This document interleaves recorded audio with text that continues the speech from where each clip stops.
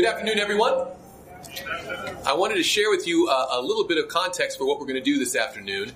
If you've been tuning in on the live stream, each evening, Wednesday, Thursday, and Friday leading up to this, we have been doing a live stream training. Basically, the two of us sitting at a table like this, going over certain aspects of Sabbath school work, especially the lesson study, how to prepare for it, how to lead out a discussion and teach the lesson. And this morning, then, we did something different than that. We actually had as you probably recall, the Sabbath school program there, Pastor Howard led out, and the lesson study for this week about this portion of Isaiah, which I found particularly fascinating, about God's justice and his vengeance, wrath. It was really, really quality stuff. And then more of a sermon-like presentation by myself. So we've done some trainings on video. We're doing Sabbath school teaching. Then we did preaching. And now this afternoon, we're doing a few different formatted things even beyond that. So what we're going to do at this time is take one of our afternoon features and break it into two essential parts.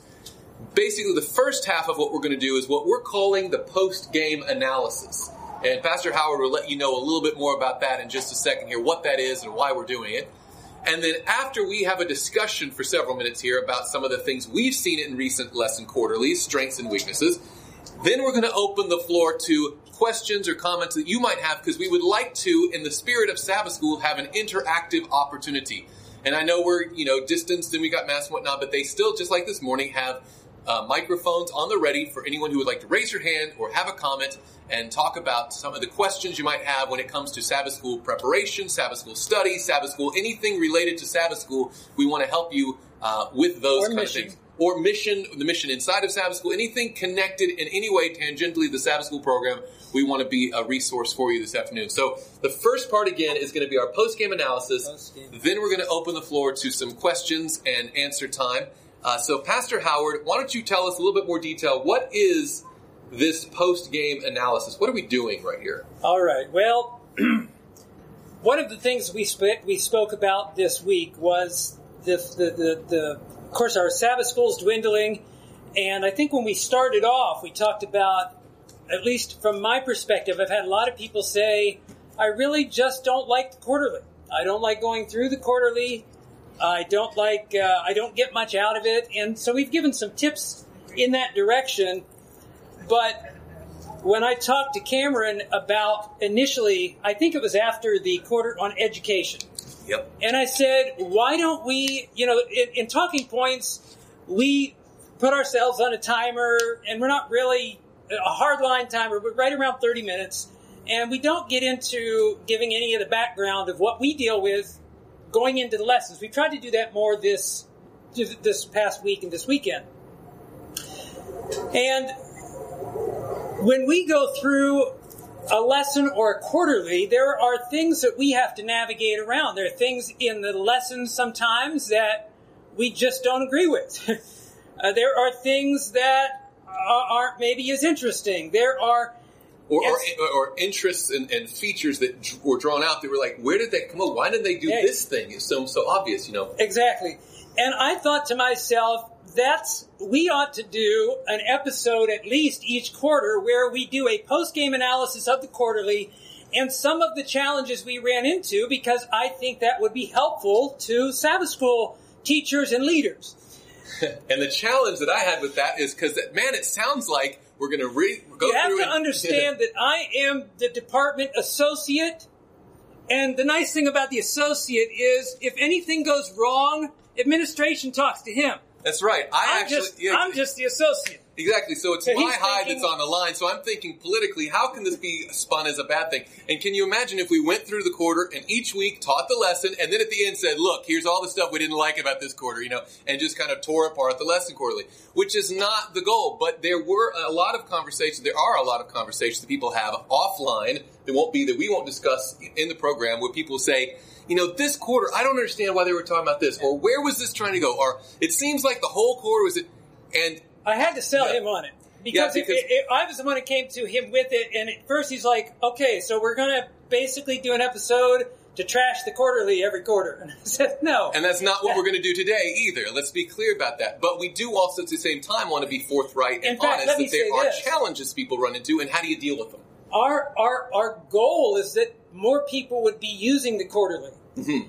And so my pitch to Pastor Kameron was, a lot of people aren't using it because they don't know how to navigate around certain things. And if we can teach them what we do to navigate around our problems, because you have to understand something that's really awesome about and I'm going to call it the Quarterly Forever, even though we told you that's not the official name. Everybody calls it that. It is the Adult Sabbath School Bible Study Guide, which is published every quarter. So thus the name. Quarterly. But the nickname. The beauty of it is that people around the entire Seventh-day Adventists around the entire globe are at least studying close to the same topic. And the further we get away from that, the more potential there is for the devil to divide us. And so there's a real benefit in going by the quarterly lesson. But there are some things we've learned in navigating through it that we wanted to share with you. So that's what we're talking about this afternoon. And what we didn't want to do is pretend that there weren't any challenges, right, and then people would just quietly be frustrated and then jettison the whole thing. Exactly. Because the goal isn't to get rid of it. The goal is to get the most out of the great resources the General Conference has put together. But the goal ultimately is not to prop this up. It's to use this to get us deeper into this. And that's our objective this afternoon. And we haven't even had an opening word of prayer yet here, so we're going to do that. But I just wanted to let you know that the goal of what we're talking about here isn't just to highlight particular problems or issues or something like that. It's to be a resource for all of us to think about what do you do when you run into these obstacles, and to let's not pretend that they're not there, but how to navigate them appropriately. So anyway. Absolutely. Yeah. Well, let's just pray? Yeah, let's begin with the word of prayer, and then we'll get into our material. Dear Heavenly Father, thank you so much for another opportunity to visit together on this Sabbath day. Thank you for the congregation that's assembled here, in person and online. And Lord, as we look at the Bible study guides that have been so well prepared, we want to get the most out of this hard work, and at the same time recognize that they're put together by fallible human beings, and we need the leading of the Holy Spirit so He can lead us into all truth. So Lord, we would ask that you would fulfill that promise in our hearing today, for we pray it in Jesus' name. Amen. Amen. So let's begin. We had talked about doing this recording about the same time that Advent Hope contacted us. And we thought, wouldn't it be great? So we're recording this right now. And we're going to put this on our YouTube page and on our website. Which again, that website, MichiganSSPM.org. MichiganSSPM.org. But we thought we ought to just hold off and record this while we're out at Advent Hope. So here we are.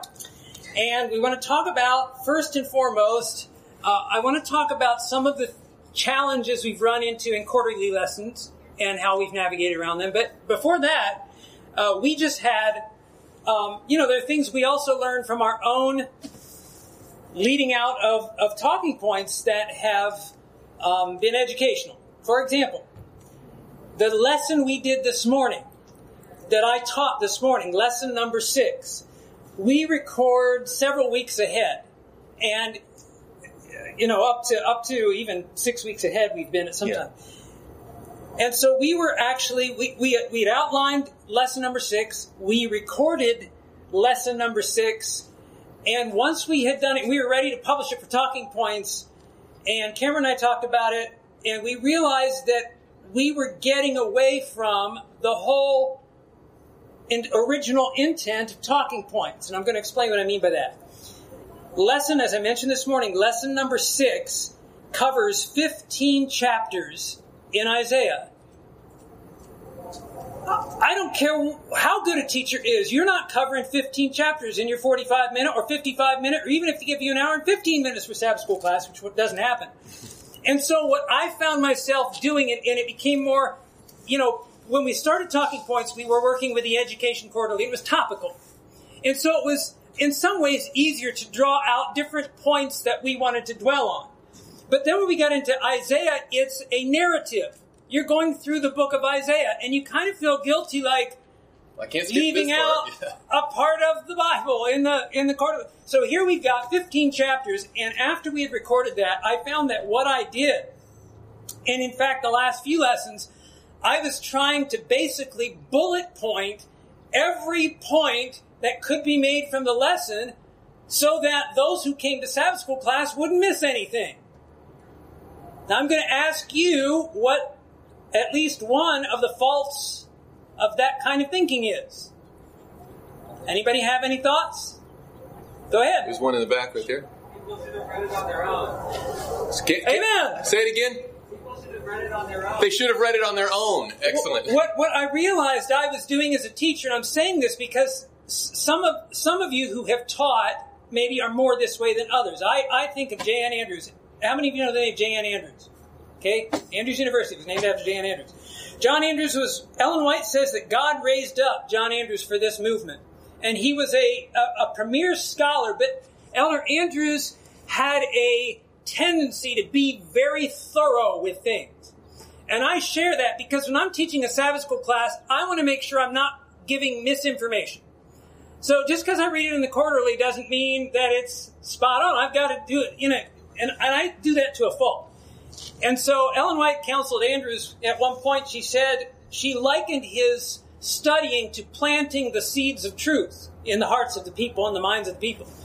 And she said, Brother Andrews, you need to be careful that you don't plant the seeds so deeply that the tender shoots never reach the surface of the ground. And so he tended to be overly, and for whatever it's worth, we went through that lesson, and I personally felt like instead of trying to teach something people can take away and feel like they learned something practical, I gave such a massive information, which is exactly the opposite of what we're trying to do with talking points. So we actually redid the outline and re-recorded the whole thing. Yeah, and that's a great feeling when you're finished with something. You're like, you know what? It wasn't that good. Let's start over from scratch. It's like, great plan. Yeah. But it was worth it because exactly that point. If we were just going to go in and just start rehashing the entirety of the lesson quarterly for everyone who didn't study it, then we're just providing, basically reading it to them, bullet pointed out. And that's not the goal. We assume, like the brother said in the back, that people should be studying their Sabbath school lessons before the Sabbath day. That there is some personal responsibility when it comes to your Sabbath school lesson that a teacher should expect that the members of the class will have familiarity with the information before they attend. And we were kind of losing the focus there. Cameron and I were talking about, we've been to, how many times have you been to Evan Hope? I've lost count for how many times I've been here, but never did I realize how regular your train schedule is. I mean, what in the world is, it's another train. It's the transportation hub. We've always been inside. So, anyway, but to your point, you like to make, it's real today, isn't it? It's very authentic. This is good. Authentic lighting and sound, the whole thing. It's great. Anyway, my takeaway from that for all of us is not just that, you have this massive information you're trying to cover. I'm going to pause for just a moment before the engine. Just think about what he was saying quietly in your mind for a few minutes. Meditate on it, cogitate a little bit, and then my concern working in the Sabbath school department is it can be overwhelming to a teacher. If you're trying to teach the lesson and you feel like you've got to cover all this material, for some people, maybe more than others, it can just discourage you out of wanting to teach the lesson. So I'm kind of wanting to give you, as if you've taught or if you're planning to teach in the future, your goal as teacher, if this goes for preaching, this goes for Bible studies, is never to exhaust the lesson. An evangelistic sermon, you go to an evangelistic meeting and the sermon is on the Sabbath. That does not exhaust the subject of the Sabbath. If people come up to me and say, yeah, but there's this thing about the Sabbath, like I had an hour. You think I'm covering every last thing? And in the same way with Sabbath school, the goal is not to cover everything that can be covered. If you're a Sabbath school participant, don't expect the teacher to do all the studying for you. You do your own study, and then the teacher's going to bring out highlights that the Lord's going to lead that teacher in. And if you're doing the teaching, bring out the highlights. There was so much we could have covered in 15 chapters of Isaiah this morning that I didn't scratch the surface on. I mean, we could have spent 6 weeks on the great controversy, and that was part of a lesson. So for those of you who are teachers, I want to encourage you that when you're preparing your lessons, your job isn't to cover every last thing. Let the Lord lead you to draw out those points that you think will be helpful to your listeners. And for those of you who aren't teachers, but even if you're not participants, if you're participants in Sabbath school, study your lessons. If you're not participants in Sabbath school, make a commitment today to start going to Sabbath school. Amen. Amen? Amen. All right. So that was a little lesson that we learned just from our own mistakes. Exactly. And so while And there will be you're more. kind of referring to the other extreme where you come so prepared and you just drill down, and give so much information. And that's clearly not what we're advocating either. The teachers stand up and just like go through point after point after point after point after point and just drill, plant the seeds so deeply. But the opposite is not true either, that you just open the floor to any opinion that comes around and just pretend that everybody's equally, giving a contribution here.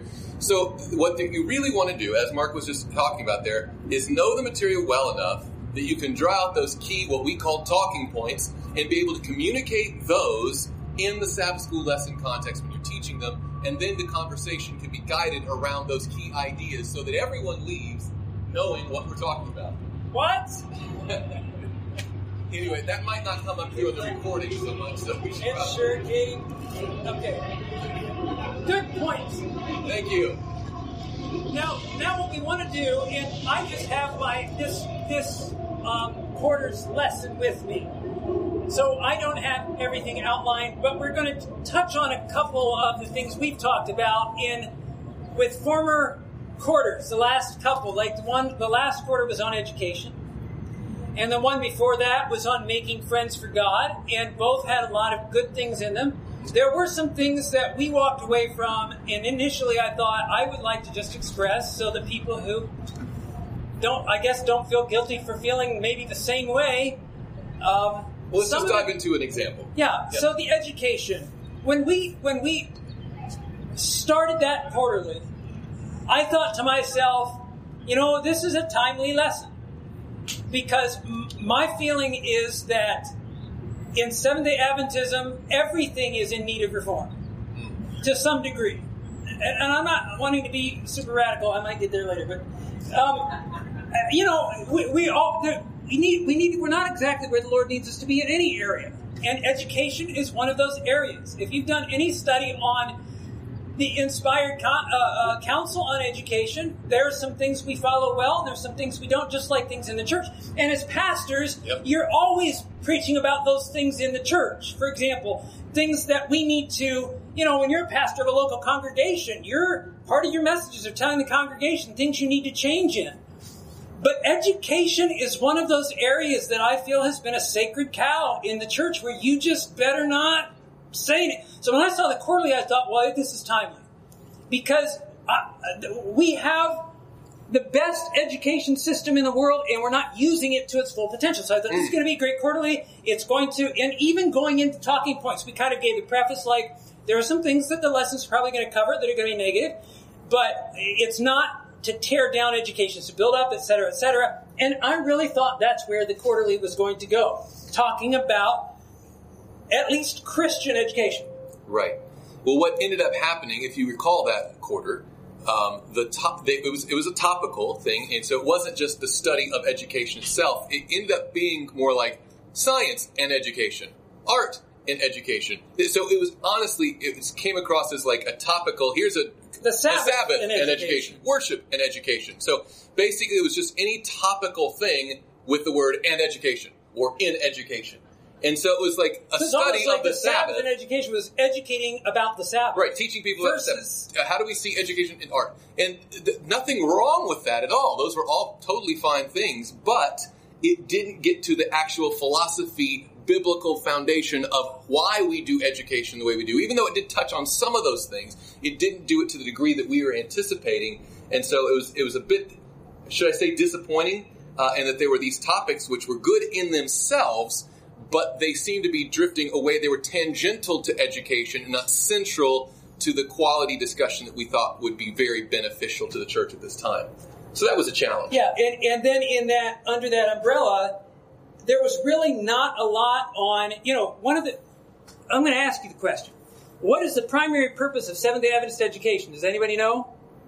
What were Seventh-day Adventist schools to train people to do? To be missionaries. Missionaries. And as Kameron mentioned this morning, not foreign missionaries, anywhere, everywhere missionaries. And our schools used to be called missionary colleges. And so I expected somewhere in the quarterly that we'd be talking about training people in, the work of soul winning again. And there was just very little to nothing on that. Yeah. And then also I expected that there were, we know God's got 2 lesson books, right? One is the Bible, and what's the other one? There was nothing about education in nature. I'm trying to remember, was there a day, or was there even 1 week? There might have been a day. But I'm saying, if it was a glancing blow. It wasn't like square on, yeah. Now, we're not bringing this up to fault anybody per se, but what do you do? Maybe you shared some of those feelings when you went through and you felt like, well, it's a little lackluster. The lessons aren't really stirring, and I'm supposed to teach the class, and how am I going to get the class stirred up if I'm not stirred up? And if you had any of those feelings, that's kind of where we were. And the tendency, and I've had this expressed to me, not just by lay people and lay leaders, Sabbath school leaders and superintendents and teachers, but pastors themselves who say, I'm just not using the quarterly anymore. So what do you do when you run into a situation you're like, well, it's just kind of lackluster and I'm not getting a lot out of it? Some people tend to say, I'm going to go in a different direction. And we're not encouraging that you would do that. And here's the beauty of the quarterly when you understand it. That this, and if you weren't here when we talked about this the other night, the quarterly is not the lesson guide for Sabbath school. This is the lesson guide for Sabbath school. And so on those weeks where I felt the lesson itself in the quarterly was weak, guess what? When I read the passages in the Bible that the lesson was drawing from, there was something in those. Mm-hmm. So there's always something you can take. And you may say, but wait a minute, I'm supposed to teach exactly what the quarterly says, or I have to have the same train of thought that the contributor had. No, you don't. Because you, as a teacher or a leader, are going to be led by the Holy Spirit to give what the Bible calls meat in due season to your own congregation. There are going to be people, perhaps, in your Sabbath school group that you know are struggling with something that maybe a certain passage brings out that the lesson never touched on. And to their credit, those people who produce this resource understand that, and that's why we, colloquially call it the quarterly, but it hasn't been officially the quarterly from some decades now. It's the Adult Bible Study Guide. And so the goal of it is to help us say, now I think sometimes people read into quarterly almost liturgy, like we're going to go through this rote doctrine in this order, this way. But that's not what it's built for. If you ask the people in the Sabbath school department, they don't anticipate that you use it as a script to go through in that order with these points every week the same. That's not the uniformity. That there is a unity from studying the same material, and this is a guide to help you do that. But the real lesson book is the Bible itself. And the other thing to keep in mind is, don't feel like if you don't cover, but I'm supposed to cover what's in the lesson. No, everybody has the lesson. If you want to read what's in the lesson, read what's in the lesson. So, for example, if I get up on Sabbath morning and teach you something in my class night, and I don't even open the lesson, guess what? You had this all week. Mm-hmm. And if you didn't have time to study it this week, and you said, well, the Sabbath school teacher didn't cover it, then read it next week, and you'll get everything that was said. You understand what I'm saying? In other words, it's not the teacher's job to duplicate what could already be studied. Mm. And I'm not saying not use it or take things out of it, but if you run into a lesson that you feel is a little dry, go into those passages of Scripture, and there will be things to draw out. Now, the quarter before that was called Making Friends for God. And this is the one I was particularly excited about because this is the Sabbath School and Personal Ministries Department. We've got a whole quarter that's going to discuss the biblical basis for our soul-winning mindset. And I was super fun. And there were some very good things in that quarter. Yes, I want to be clear about there was some very good. I think that Elder Finley was the main contributor to that one, and we have a good relationship with him. Great stuff. But, it's also one man's view, and then goes to the editorial process, and it comes out the other end and probably gets distributed to the BRI, and who knows what mechanism gives this as a resulting document, right? So again, good intentions come out, but it still may not be hitting on those very points that you see as the most appropriate or relevant where you are, or as you see the need of the church.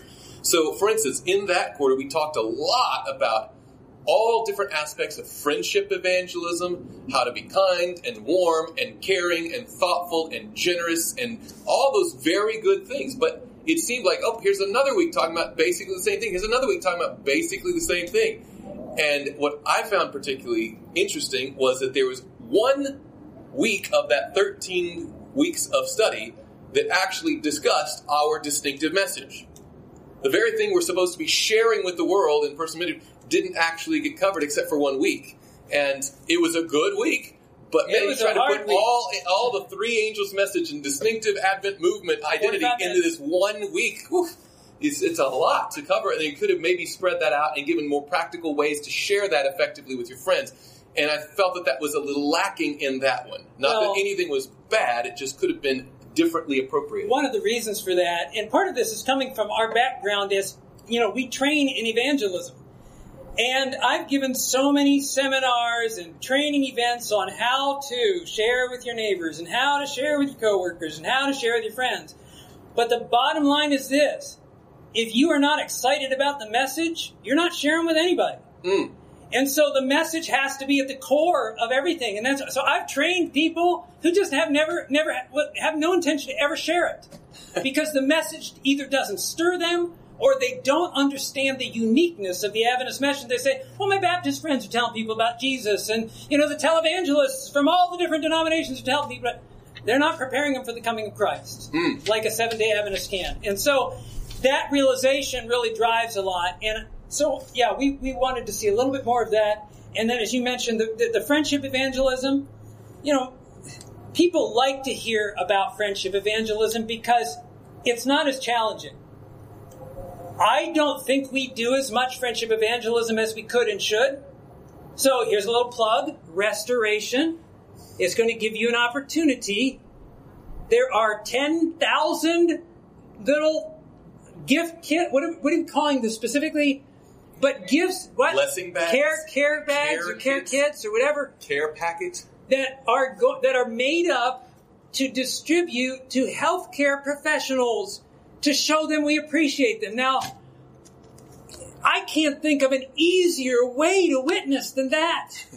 And I said this the other night online, that I can understand, I train people to do cold calling, and you go to a door of somebody you've never been, knock on the door, they don't know you're coming, and there you are, and they're like, hey, would you like Bible study? No, I'm not interested in the Bible. You guys are crazy. You can run into that. But what are you going to run into? What kind of persecution are you going to suffer by saying, we appreciate what you're doing and here's a gift? So I don't understand people I can't do that. That's a little unnerving for me. So what a great opportunity. Sign up and be a part of that and be a blessing to somebody else. So we could do more. Sometimes we don't do as much just because we busy ourselves, what have you. Having said that, I don't think it's because we have a lack of understanding on how to be nice. And so when the quarterly spends all these lessons you can be nice this way and you can be nice that way, my experience is that a lot of people aren't sharing because they feel insecure about their own knowledge of the message.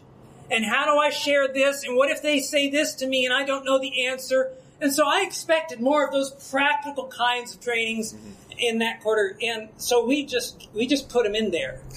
Well, and you have been running the Manual Institute for quite a while now, and you've seen it time and again. You can give all the practical instruction about here's how you can share your faith, but when you go over what they think is going to be maybe boring, like the Bible boot camp, just opening your Bible, looking at the message again squarely in the face, then people get excited to go out.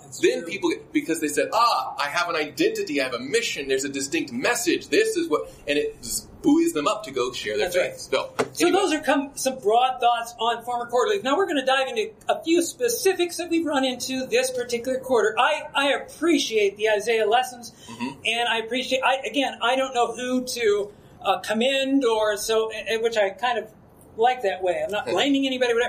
Dr. Gain, I think, has done a great job contributing, the editing staff. But there are a couple things that we've run into that we want to give as examples so that, sometimes you'll run into things in the quarterly and you'll be scratching your head until somebody else says, did you read that thing? You're like, oh, I thought I was crazy. Did you get that too? And so perhaps this might be the case. But a little example in lesson 4 called The Hard Way. And I'd give you a page number. I was just thinking I have Teacher's Quarterly, and if it wasn't the Teacher's Quarterly, it would be a different page number. Well, it tells you the page number of the standard at the top. You're okay. Oh, I never paid attention to that. Oh. I usually don't go by the page. So in that Hard Way lesson, it makes a point on Sunday's lesson. The prophet Isaiah, in fact, this is taken from... If you have your quarterlies, by the way, the Teacher's Edition is page 45. and the standard edition is page 29. Now, I don't know if people actually brought their quarterly here, but there'd be a bonus prize. Actually, I don't know if there's a bonus prize. I'll be happy if they have the Bibles. We'll start with the Bible, okay. But they're also if you have your Bible, go to Isaiah chapter 7. Because this is where the thought is drawn from. In Isaiah 7, there is a prophecy about a special birth. And I want to look at it because the next thing we're going to say is touching on this as well. Isaiah 7, verse 14. The Bible says, "Therefore the Lord himself will give you a sign. Behold, the virgin shall conceive and bear a son, and shall call his name Emmanuel. Curds and honey he shall eat, that he may know to refuse the evil and choose the good. For before the child shall know to refuse the evil and choose the good, the land that you dread will be forsaken by both her kings." Now I have to give a very brief background on this so that you understand where we're going with this in the next question. The quarterly shares that at this particular time in Israel, the God's people were divided into the northern kingdom, which was in the region of Samaria, and the southern kingdom in the area of Judea. And so, Jerusalem. So, the northern kingdom was ruled by a king named Pekah, the son of Remaliah. The southern kingdom in Jerusalem was ruled by a king named Ahaz. There was a growing power in the world called the Assyrians. And the Assyrians were led by a king named Tiglath-Pileser III. And Tiglath-Pileser was enlarging his territory and starting to conquer territory all over the place. In order to fight against them, the king of Israel, which was the 10 tribes in the north in Samaria, Pekah, he decided he was going to league up and get help from Rezin, the king of Syria. Now, just a quick quiz. Is it a good idea or a bad idea for the king of God's people to turn to the Gentiles for help? Not a good idea, right? Certainly a bad idea. But he's going to league up, and so, and their intention was, it gets better. He's going to league up, Pekah, king of Israel, is going to league up with Rezin, the king of Syria, and they're going to come and conquer Jerusalem and take Ahaz off the throne and put their own puppet ruler on the throne so that they can then control Judah and Jerusalem as well, and they can all fight against Assyria. Well, Ahaz didn't like that idea, obviously, being conquered and taken off the throne by his brothers and sisters up north. So he decided he would just go straight to Tiglath-Pileser, the king of the Assyrians, and say, "Hey, why don't you protect me from these guys?" And when he did that, was that a good idea for the king of the southern kingdom to reach out to the Gentiles for help? Who should he have gone to for help? To the Lord, right? So God sends Isaiah the prophet with a message to King Ahaz to say, listen, don't worry about these two kings, Rezin and Pekah. I'll protect you. You're going to be okay. And in fact, you can ask us, and there's more to the story there, but this is the context that this comes in. And so when this promised child, the wind just blew me way off point on where I was back in Isaiah 7, the Lord makes a promise in the context of this child, and I'm kind of getting into the next thing yet. So before we dive into that, in the particular prophecy here, which we're going to unfold in a minute, it says, "Curds and honey he shall eat, that he may know how to refuse the evil." We probably ought to come back to that. Okay. Simply because this is now when you hear, first of all, when you hear Isaiah 14, the Lord himself shall give you a sign. Behold, the virgin shall conceive and bear a son, and shall call his name as Emmanuel. What's that have to do with? Who's that referring to? Oh, everybody knows it refers to Jesus. It does. The New Testament writers make that application to Jesus. But one thing you'll discover as you read through Isaiah is there's a blending of what we call classical prophecy and apocalyptic prophecy. Classical prophecy happens in the here and now. Classical prophecy is when the prophet talks in local, literal terms to the people of God about what's happening to them. Apocalyptic prophecy, instead of being local and literal, tends to be symbolic and universal and end-time prophecy. Do you see the difference? And what Isaiah does in many places is it blends prophecies that have local and literal fulfillments with prophecies that have future fulfillments. So we know about the fulfillment of the virgin bearing a child and pointing to the birth of Jesus. However, in the passage, the sign is being given to King Ahaz that God will protect him from this league between these two kings, Rezin and Pekah. So what's the local sign?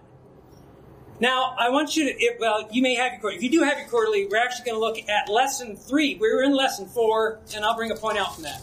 But in lesson 3, on page, What page? I'm getting to it.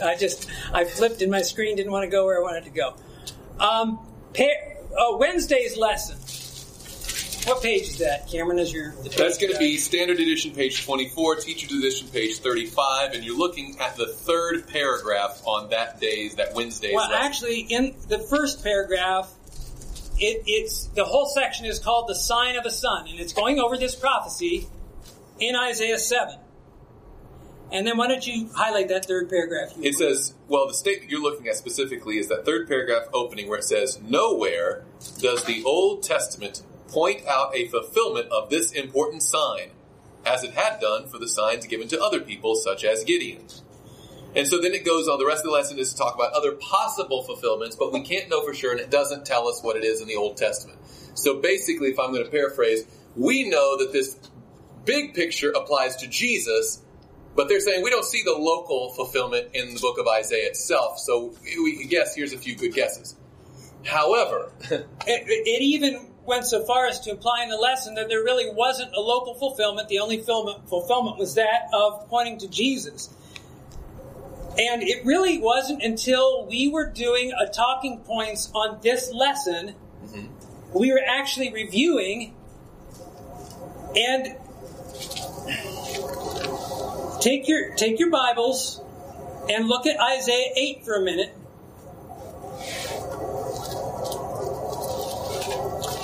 In the very beginning of Isaiah, this is the very next chapter after that prophecy is given. The Bible says in verse 1, "Moreover, the Lord said to me, take a large scroll and write on it with a man's pen concerning Meir Shalal-Hashbaz." And this was Isaiah's second. Well, you'll see this. "And I will take for myself faithful witnesses to record, Uriah the priest and Zechariah the son of Jeberechiah.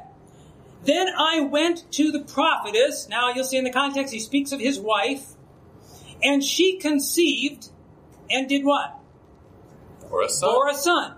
Then the Lord said to me, call his name Meir Shalal-Hashbaz, for before the child shall have knowledge to cry, my father and my mother, the riches of Damascus and the spoil of Samaria will be taken away before the king of Assyria." Now, we were looking at this in our review, and Cameron just offhandedly says, yeah, Meir Shalal-Hashbaz, the fulfillment of the prophecy in chapter 7. And I thought, what? And of course I looked at the lesson, and I looked at different commentators, and they really didn't spell it out as... And when he said that, it dawned on me for the first time, like, it is a strange coincidence that God sent Isaiah to foretell the birth of a son with specific characteristics, and lo and behold, in the very next chapter, we have the birth of a son. Are you with me so far? Okay, now I want to look at some of the details in this. Now, of course, in the quarterly is like, we don't see any fulfillment of this in the Old Testament. And I just kind of run with that. So when Cameron had made the point, I went back and looked at it. Now I want you to see something again in chapter 7, and we're going to put these two together. And again, keep in mind that when God sends a prophet with a sign, it's for the benefit of the person he's giving the sign to. So as much as there's a sign of the coming Messiah, and we see the fulfillment there was a sign specifically given for King Ahaz. And if you read the whole context, Ahaz actually was trying to avoid a sign because he was trying to go his own way. And Isaiah said, well, guess what? God's going to give you a sign anyway. So it'd be foolish if he didn't follow through with a sign. Well, it seems like, the parallel to that, you think of Jesus' dual prophecy in Matthew chapter 24, when he's talking about the end of the world, but they're asking him about the physical temple and the persecution that's going to come. Right. And if Jesus only talked about things that would fulfill later on, he's like, here's your sign, 2,000 years from now. It's like, what? Right. But it applied also in his time, and Isaiah's doing the same thing. Yeah, and you'll see this will be as clear as crystal in just a moment. Back in verse 14. Therefore, the Lord himself will give you a sign. Behold, the virgin. Now, the first thing you want to understand is that word in the Hebrew just refers to a woman of marriageable age. So she does not have to be a virgin who's never been with a man, okay? So we know the virgin birth of Christ, and we agree with the virgin birth. But in the passage, in the Hebrew, the virgin means a woman of marriageable age. The virgin shall conceive and bear a son, and shall call his name Emmanuel. Now, one of the things the lesson brings out is we know there's no fulfillment, and certainly not Meir Shalal-Hashbaz, because his name wasn't Emmanuel. Well, guess what? Jesus' name wasn't Emmanuel either. It was Yeshua, or Iesus in the Greek. Right? I mean, he was, but Emmanuel was pointing to the fact that he was God with us. And God, through this prophecy, I believe, is trying to tell his people that through this sign, I'm telling you I'm with you. So it was so the fact that the child wasn't named Emmanuel doesn't tag him out any more than Jesus. As Emmanuel, yes. Yes. And you'll see what I mean in just a moment. Shall call his name Emmanuel. Now it says, the next verse is where a lot of people get into trouble. I'm reading it in the King James. If you do any reading in different translations or in the original language or commentators, I'll bring up the point in a minute. It says, curds and honey he shall eat, that he may know to refuse the evil and choose the good. In the Hebrew, and you'll find this reflected in the ESV, in the NASB, and other translations, it doesn't say that curds and honey he shall eat, that he may know to refuse. It says, curds and honey he shall eat when he knows to refuse the evil and choose the good. Now, follow what it's saying. In other words, a child, an infant, when does an infant start eating curds and honey? When he's nursing? When he's weaned. No, when he's weaned. So, when he reaches a certain age. Now notice, curds and honey he shall eat when he knows to refuse the evil and choose the good. In other words, when the child reaches a certain age, now notice, the next verse fills this in. Because, the word is for or because before the child shall know. So when he knows to refuse the evil and choose the good, he'll eat curds and honey. But before the child knows this, the land that you dread will be forsaken by both her kings. Now in the context, the king Rezin and the king Pekah, those two kings, were coming against Ahaz. Isaiah the prophet gives Ahaz the sign and says, Ahaz, listen, the Lord has got you covered. Don't worry about these two kings. Other places in the passage, God calls them two smoking firebrands. Don't worry about them. And here's a sign I'm going to give you. The child's going to be born. His name is going to be called God with us. And when that child reaches a certain age, these two kings are going to be done. That's what we just read there in those few verses. Are you following that? Now watch what happens in the very next chapter. Chapter 8, where we just read, I'm going to pick up in verse 3. Isaiah says, Then I went to the prophetess, and she conceived and bore a son. And the Lord said to me, Call his name Meir Shalal-Hashbaz, which means hasten speed the spoil, hasten the prey and speed the spoil. Something like that. In other words, speedy conquest of the enemies. Verse 4.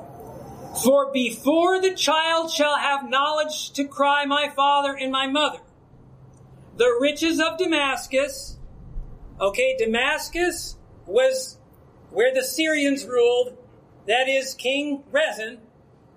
the riches of Damascus, and the spoil of Samaria. Samaria is where Pekah ruled. These are the two kings that were coming against Ahaz.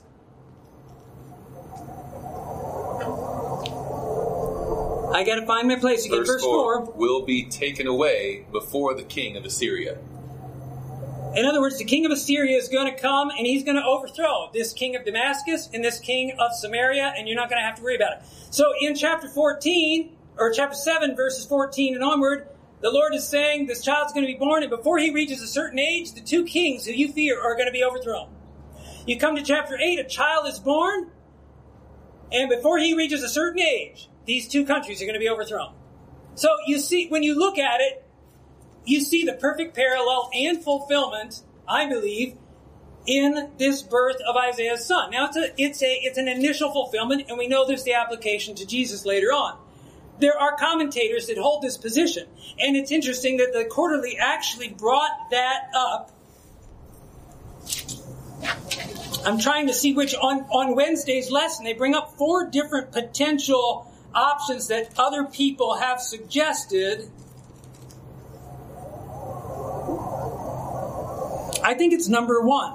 Well, number 1 is where they said, however, this because the word for young woman refers to a young woman of marriageable age, many assume she is a married woman living in Jerusalem, perhaps the wife of Isaiah. Isaiah 8:3 does record the birth of a son to Isaiah by, quote, the prophetess, referring to his wife, whose prophetic messages consist at least of her children.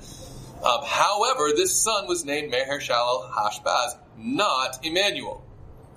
Nevertheless, the signs of the two boys are similar in that they, before they reach the stage at which they can choose good or evil, Syria and northern Israel would be devastated. So, in other words, the Quarterly makes the point that, well, now this is interesting. There's a young woman. That's what the word virgin really means, marriageable age. She does have a child. And interestingly enough, the two child, they're similar in chapter 7 and chapter 8 because they do reach a stage where they can choose good or evil. Before that time, northern, etc. Except, and their exception is, child's name wasn't Emmanuel. So at any rate, our takeaway from that, my takeaway from that was that the chapter 8 is the fulfillment of chapter 7. Now, the lesson continues on in that thought. I think in the next Quarterly's lesson it says, because in chapter 9, unto us a child is born, unto us a son is given. And the Quarterly says, well, here's the third miracle birth in the book of Isaiah, and I just think it's missing the mark of what Scripture is saying.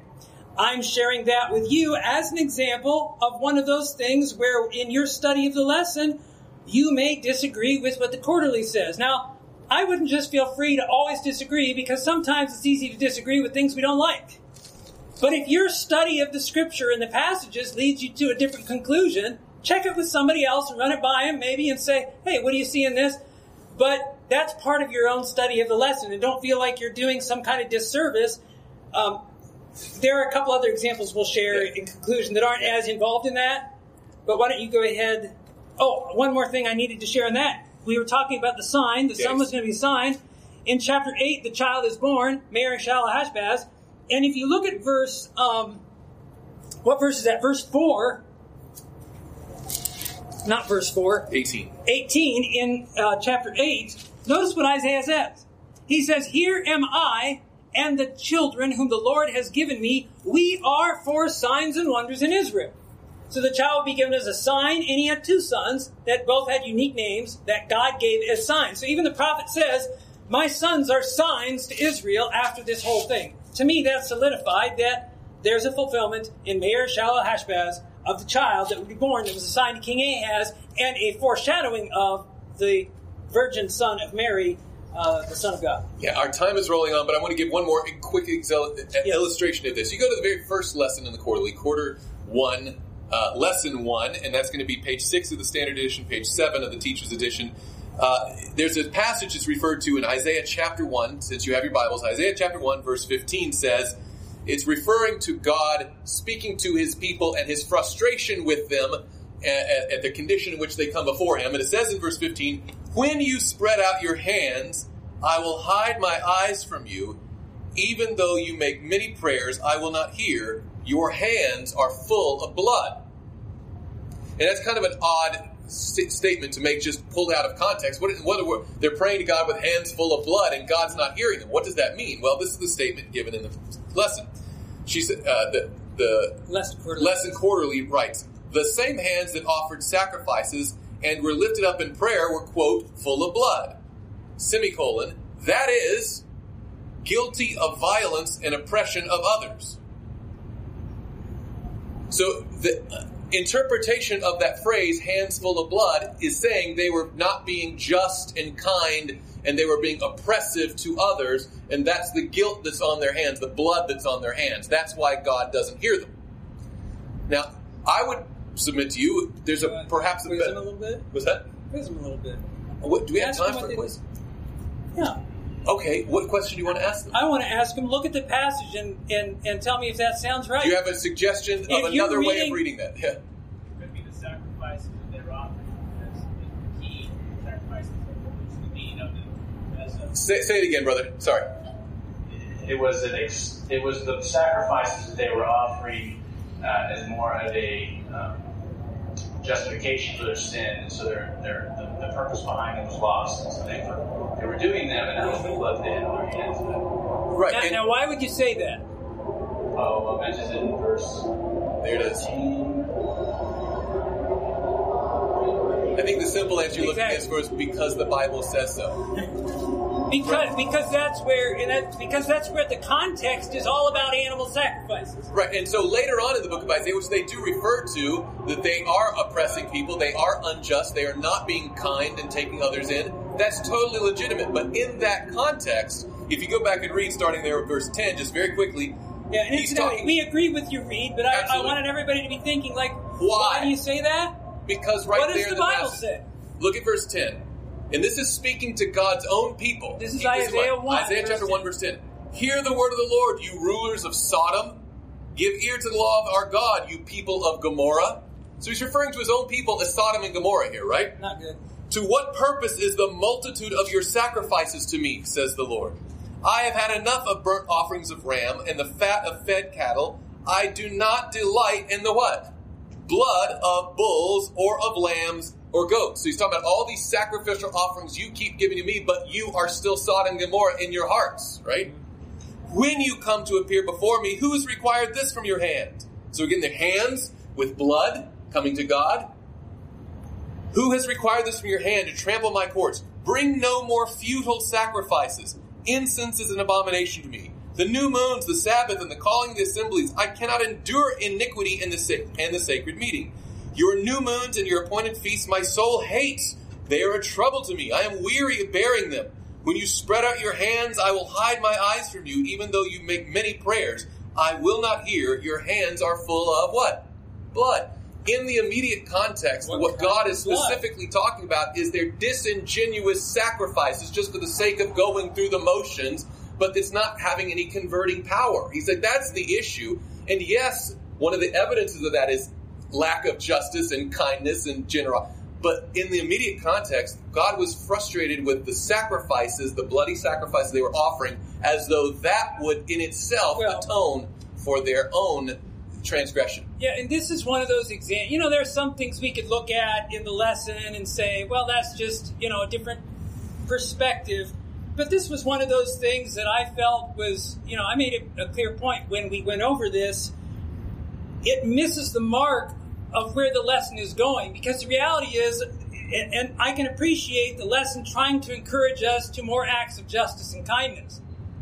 But the fact of the matter is that the animal sacrifices they were bringing, I mean, think about this. The Lord who prescribed them asks the question, who has required this from your hand? You'd be like, Lord, you did. But what the Lord was saying is, the purpose that I prescribed animal sacrifices is that you would see in them the sacrifice of my Son for your sins, and you would choose to live a life away from sin. Instead, what they were doing is saying, oh, well, I guess I'm just going to keep on sinning and sacrificing, sinning and sacrificing. And so instead of the sacrifices pointing them to the strength of the Lord to lead and live a better life, they were using it as an excuse to live in sin. And that's a huge thing to miss.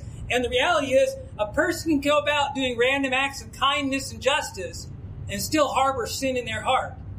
And when the day of the Lord comes, he's going to say, I never knew you. And so that was one of those things we felt like, this needs to be highlighted in the lesson for whatever. I'm not going to fault. I don't know what they were thinking. But when you read the context of the passage, your hands are full of blood. What kind of blood is he talking about? Sacrificial blood. And when you see the meaning in it, especially as a teacher, you're going to catch those things sometimes. I mean, the reality is this. To be true, and I've talked about it. We've gone through talking points, and I've outlined stuff. And then after I've done my outline, I go back and I look at it and I think, why did I put that? The reality is that I could write a lesson, and you could go over the lesson I wrote and look in there and say, how did he miss this? And God forbid you would follow what I wrote when you see the Lord showing you something else that's going to be to the point. Or if I wrote something incorrect. And I think the contributors of the lesson feel the same way. And we're not trying to throw the lesson under the bus, but in all of this, we're just trying to say that... These are examples of things you'll run into, right?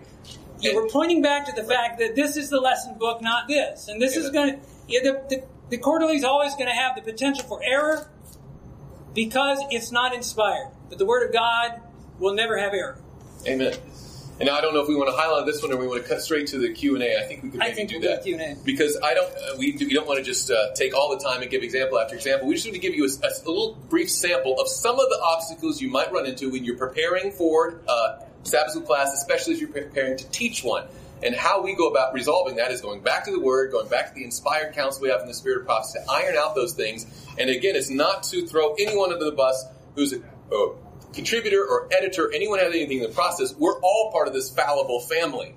But we need to go back to the standard, which is the Word of God, for all kind of questions like that. Amen. But speaking of questions, I don't know if you have any or lots or just a few, but we have roving microphones around.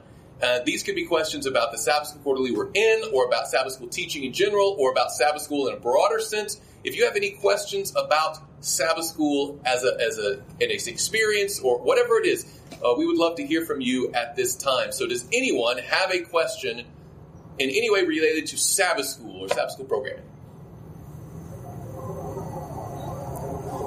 I think we have the purple microphone up here. We do, and it's not on yet. There it is. How important is it, do you think, to finish the entire quarterly session, a weekly quarterly session, as opposed to maybe getting halfway through and focusing on the parts you think are most important, or you have a good dialogue, but you don't get past Tuesday? Are you speaking from experience, or is that all theoretical? I'm not. It's pretty normal, actually. Okay. Mark, you want to take that one? Yeah,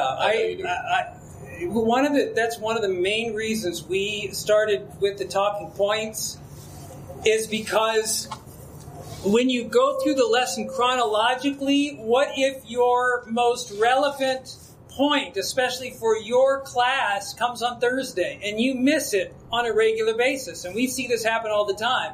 Our encouragement is that the teacher would draw out from that week's lesson the main points. And we've always said 3. In fact, we're going to do something a little bit following this. The last thing we're going to do is a live talking points. We're going to look at a future lesson where we're going to record that.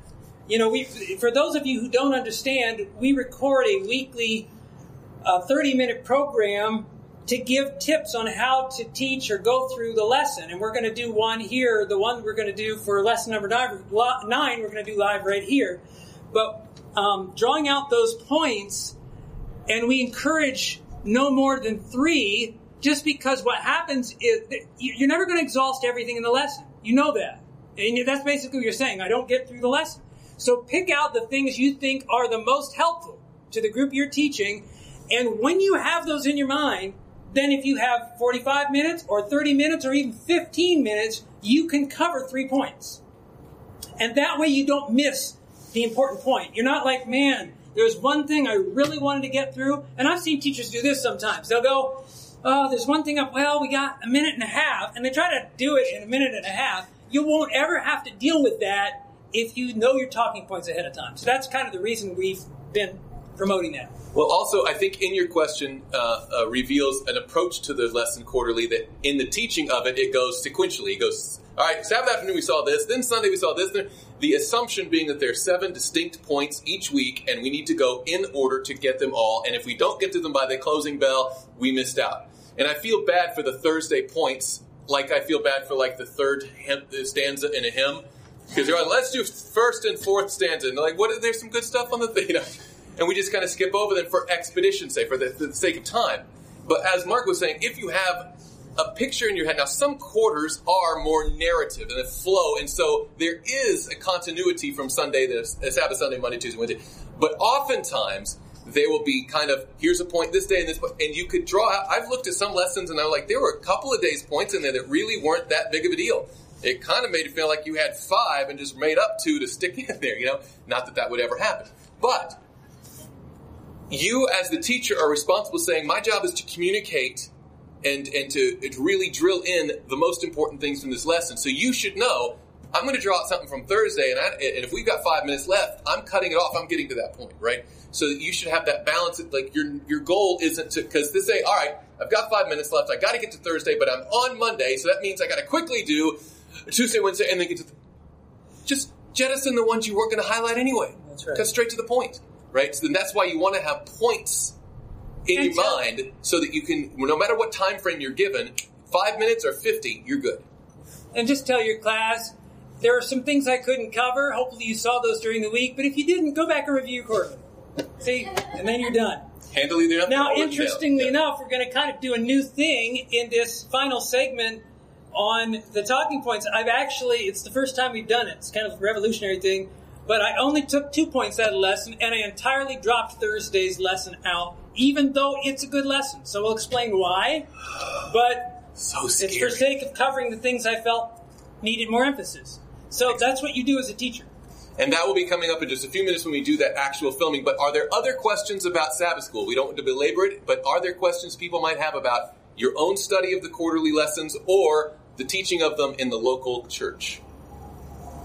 Here's one. Can we get a microphone to the brother right here? Thank you. Yeah, thanks, Walter, by the way. I found that during my study with the lesson, I've been having to open the Bible or open my smartphone to get the text. And in doing that, sometimes I bring my lesson. In fact, I have my lesson in the car. But I might have access to the Bible. Yeah, I got them there. So I was wondering if there's a way to have the verses, when they tell you, can you go read this chapter, go read this verse, have it at the back of the quarterly already printed as from the Bible, so that we can have it all in one piece. Because to have the Bible and the quarterly in 2 separate, either book or smartphone, seems to have that deal where, and they have the actual verse for the whole week on there, but if they can add the verses throughout the week in the back of the quarterly, so it's included, so you could read. And it only has to be what they're telling you to read. It doesn't have to be the whole Bible. Yeah. We've got good news and bad news for you. Yeah, the good news is the thing you're asking for exists already. Okay? And for instance, I was up here with the app right now to an extent. Let me finish. All right, so. I got better news than that. All right. Anyway, there's this app, and I forget the exact name of it. It's the Sabbath School app, but I know that in my, that it's got the little. How many of you have seen the green app? Do you know it's what I'm got a white about? field with a Some green of them know book. what the green app is. Okay, it's got a white background with the little green logo of a Bible or a quarterly. You open that up, and what happens is, for anyway, you open it up, and all the passages, you click on them, and it pops up the scripture. So you can read the quarterly comments and the scriptural basis in one app. That exists already. Now, one of the challenges we were actually going to bring up at this point was that one of the things that was stated in one of these lessons one week was, I thought, a rather odd statement. It said something along the lines of, God's wrath even shook the sun, the moon, and the stars. I was like, huh? And then we compared it with the paper edition, and that statement had been edited and rephrased differently. And then we looked at the title, it's like, oh, that's a little different. So apparently what has happened, at least as it presently stands, is the app gets I can only surmise, an earlier version of the... We get a pre-release of the quarterly before it comes out, so we can start on some talking points, so that we're not, it doesn't come out, we've got a whole bunch to do. Yeah. But that evidently the pre-release, there are still some tweaks that take place after the pre-release, and it seems that one of these apps had gotten the pre-release before the printed, because there's another app that you're probably familiar with that just looks like the lesson. So it's the final PDF copy, whatever else, put in an app. The other app evidently has used the pre-release, and we started finding a little bit of differences. But I don't know, are we open to say what's coming down the road, or are we not? That's what I was going to say. That was my good news. Well, I'm excited about it. Well, why don't you deliver the good news? That's right, because I'm the associate. Exactly. What are they going to say? Exactly. So Fire anyway, him if it's wrong. No, my brother Jim works in the General Conference, and I've complained to him about this. I don't know that you should say complained. You have spoken with him. I've complained. Okay. I've apologized, but I've complained. So there's the app that looks like the quarterly has been the official app. Only, I guess at least for Apple, several iOS versions ago, it stopped being supported. So it used to be that app would allow you to tap the text, and the text would show up. So read this, and I tap it, and it would open the Bible for you. Doesn't do that anymore. The other thing that it doesn't do is I'm finding that I use my iPad more and more, and I know there are these preachers like, don't read off your phone and don't read off your iPad. Wait till they get reading glasses. That's all I got to say. Then you can get the text and make it big. And so that's why I tend to use my iPad more. And I've got an Apple Pencil, and I take notes. That's how I do it. And at any rate, in talking with my brother, there is another app, the Green app, that has been purchased by the General Conference. They are making that the official app, and they are tweaking it to allow, what I was going to say is, I'll make, even in both of the apps I've worked in, I'll go through and I'll highlight things in the lesson, and then it refreshes and it's all gone. I can't stand that. So all of that is being worked on. I don't know the time frame. I get the impression that perhaps by summer that there will be a new functional app, full feature app that may have the things you're talking about. Now, as far as adding pages, I doubt they'll be going that route just because people are getting further away from using as much as I know people say Also, I love books and whatever else. It costs money to put pages and things, and they're trying to streamline it, for the world. So at least you can reference it, assuming people have access to but a Bible. The app will have those features, and I'm really excited about it, and I know it's forthcoming. So awesome. If it's not good for you, news for you, it's good news for me. All right, we have one more question up here. Yes. So I appreciate what you're doing to try to be supportive of the lesson study. But I listened to your message today. Yes. And the Sabbath schools, ideally, should be an evangelistic tool, something that you're inviting people to. Mm-hmm. I also think that it's way more important to be studying the Bible than it is to be studying your quarterly. But you said today that the quarterly is supposed to direct us to the Bible, and I'm frustrated because I know there's better resources. I mean, we've had great things like Bible readings for the home circle. It's just full of one study after another, just great stuff. It would be great to be sharing with other people. And instead, we kind of get these things like education and art. And then we have this situation where... Let me just tell you something. We made a good study out of education and art. Okay, go ahead. You also have this other problem where, sometimes you're very well versed in the subject matter, right? And so you're looking through the quarterly and like, man, they blew it.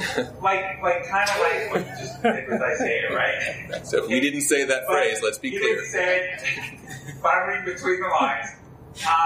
But then when we give this to other people that maybe aren't nearly as well studied and knowledgeable as you are, when they get it, they don't know that. And it's not there in the lesson study. Right. It's just not there. And it's never going to be there because they're not getting the resources that need to be there. And I guess I'm just making an appeal. We can do so much better. Why don't we? I'll answer it if you want me to. I bet you will. That's what I'm trying. That's what I'm saying. Should we allow Mark the liberty to go ahead and go ahead, say some things. Well, I'll just pack up my stuff and head home. No, this is what we've been talking about. First of all, I think we can do better in many areas in the Seventh-day Adventist Church. And it's got to start somewhere. And I don't think it's going to start with bureaucracy. I think it's going to start with Sabbath school teachers. And that's why we're trying to teach Sabbath school teachers to take hold of Sabbath school. Be a leader, be a teacher, study the lesson yourself. The Lord's going to give you things to bring out. Now, I trust that the Lord is working through the ranks of Adventism. And I know I've had conversations that I'm maybe not as much liberty to talk about, but I know there are efforts to make our Sabbath school lessons more substantial. For all age groups, by the way. We're going to have those frustrations. You mentioned, and I really want to comment on this, you mentioned the level of knowledge we have. And when we started this week on Wednesday night, one of the things we did, we gave our backgrounds, and one of the reasons I wanted to do that is because, Kameron has mentioned how he grew up in an Adventist home, Adventist parents, born in an Adventist hospital, went to Adventist schools, etc., etc., etc. I went to Adventist elementary school. My family left the church. I never finished college. I don't have an extensive education other than what I've studied myself. The things that I know from teaching and doing, putting the one talent to practice to get two, putting the two into practice to get three. You understand what I'm saying?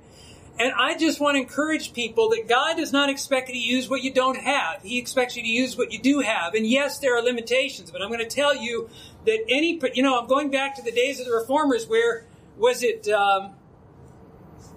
William Tyndale? Or I think it was Tyndale who told the church leaders, I'm going to make it so that a boy who drives the plow knows more of the scriptures than you scholars. And he did. Because he put the Bible in the language of the common people. And so, for the teacher who is challenged and doesn't feel like he or she knows a lot, you have the scripture and you have the spirit of truth.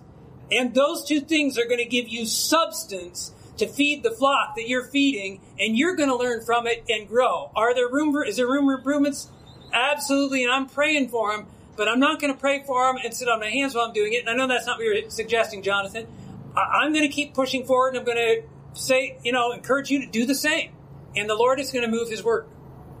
I don't know. How was that? I thought it was fun. You want to fill in? No, I understand that because what you start off is where I was going to go too. Is that we can start with the Sabbath school quarterly. Could it be better? Absolutely. But I'm guessing our church services could be better. You could go down the list of all kinds of things we could talk about. Institutions, schools, publishing. You go down the list and we could say, why aren't they doing this better? Why aren't they doing it different? It'd be easy, it'd be tempting to say, why even use that at all? I'm going to strike out on this other thing. But there is a continuity and harmony or unity that comes from all being on the same topic. Now, could the resources be improved? Sure. And we're actually on the boat to help steer it in the right direction, to have an influence in that. But I don't think it's going to be won by everybody jumping off the boat either. So I don't know that the right course to take when something could be improved is to hop off and try something else. I think there's an important, this is, and I don't want to get down too far along this line, but there have been opportunities, and maybe as the Lord leads, I'm not saying never in the future, but I've had opportunities to go work for supporting ministries that I love and have been a blessing to me. And it's been so tempting. But a lot of times you're hopping off the boat and then trying to steer from outside the boat. We need people to stay on the boat and help improve the direction from within and not just always from without. I think the best thing to have a cooperative, ministry in the institutional ministry in cooperation with supporting ministries, and that will be our best foot forward.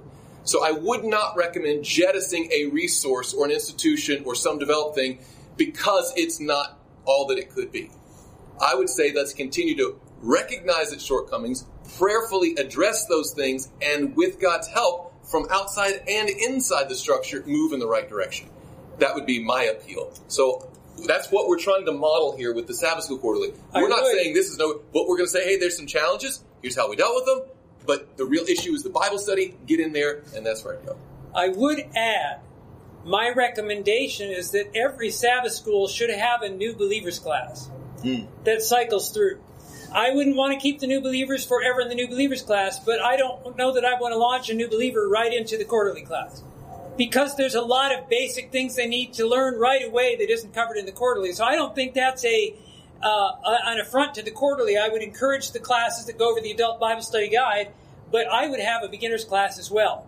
And I think that would meet some of that need, and that's where you would invite maybe those new people or whatever. So you would be okay with if you're doing an evangelistic Bible Sabbath school, maybe not using the quarterly. Yeah. For example, we just finished an evangelistic series it wasn't last fall. It was Nothing happened last fall. Before COVID hit, and then through the end of last year. And what we did with the people who came through that series is for prayer meeting and for Sabbath school, we went through the It Is Written Bible study guides. And that was super helpful for them, because if you've ever seen a person come through an evangelistic meeting and you're drinking through the proverbial fire hose, they need to get that information again, and so it gets them used to the fellowship of Sabbath school, the platform of Sabbath school, but it gives them the information they need. Now, we had adult classes going on at that time, and when they got done with those studies, then they went into the adult class. So, anticipating, of course, that very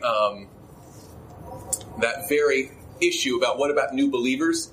And I'm not just saying this because we're on the Sabbath school team, but the General Conference Sabbath School and Personal Ministries Department does produce a quarterly for new believers that's separate from the regular one. There are four of them. It's a 4-quarter cycle, a single year, where you can take new believers, and it goes through the basics of the Adventist faith for those who may not be ready for a Roy Gain level, intense study of Isaiah, which is a blessing and a benefit, but maybe they're not there for it yet.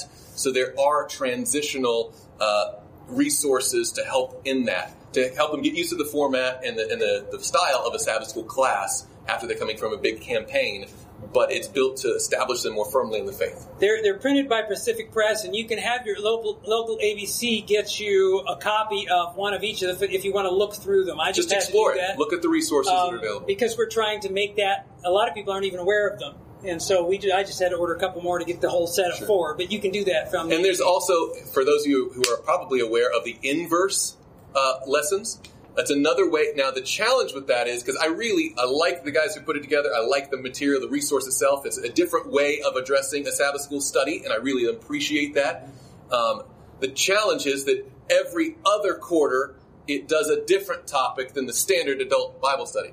Because when they just built the inverse curriculum, they surveyed the field. How many of you would there be wanting to stick with an updated version of what we currently have and just follow along the same sequence? Like next quarter, I don't know what next quarter is, but we're currently in Isaiah, we were in education, and to follow those topical, outline? Or would you like to strike off in a new direction and it was about 50-50, the mix. So what they decided to do was compromise, and let's have, one quarter will match the rest of the world field, and the next quarter will be our own topic. So it alternates quarters. And so the challenge with, I highly recommend the inverse series of resources. Just the only caveat is, it's half of the year. It doesn't match your other Bible study guides that the rest of the church will be going. Currently, it's collegiate. Yeah, currently it's collegiate, but it's a great resource for. If collegiate, don't let me start. Young adult these days goes up to age 35, and for some reason we can't. You should be able to handle an adult Bible study class at age 13. I don't even know why. Not going to give that speech. All right, moving right along. Yeah, are there any other questions? Not to belabor this, but I think I see one more hand in the back. We'll make this our last hand. Yeah, this will be our last one. I only see one hand, so that's what we got. Hi. You have our attention. Okay, maybe it's not a question, it's more of a comment in regards to what you just asking or saying. And I just want to emphasize for the importance of the Sabbath school. I'm someone that likes to travel around, and I remember this one time I went to Alaska to work in the fisheries industry, and I had been studying my Sabbath school, and I popped in a little tiny Adventist school church, and I could fit in right in because I had been studying the same thing they had been reviewing. So that's one of the beauties of harmony that the Seventh-day Adventist Church shares. That no matter what country you are at, there's a similar topic that's being studied and prayed for and meditated on. And so, due to that, I am very interested in teaching Sabbath school because I have seen the blessing that it has been in my personal life. Amen. Thank you for that testimony, sister. That's a great way to close off this time together. Thank you so much for being part of this and contributing with your questions and comments. We really appreciate that. And what we want to take away is the reality that Sabbath School Quarterlies are just what they are. They're human-made. You've heard the joke, what's a camel? It's a horse built by committee. You're going to have different parts and pieces that sometimes, but we're all aiming for the same thing. To know God and His Word and become more like Jesus. And that's our ultimate goal. And Sabbath School has an awesome opportunity to do that very thing. Absolutely. So, Mark, why don't you close us down with prayer for this section? Can you do that? Let's pray. Father in heaven, we are thankful for the Sabbath day. We're thankful for our fellow brothers and sisters here, Lord, people of like faith, and the privilege we have of coming together. Lord, we thank you for your word, both the written word and the living word, Lord, that have shown us the way to eternal life. I ask now, Lord, you would bless us through the remainder of the Sabbath hours. We ask and pray these things in Jesus' name. Amen.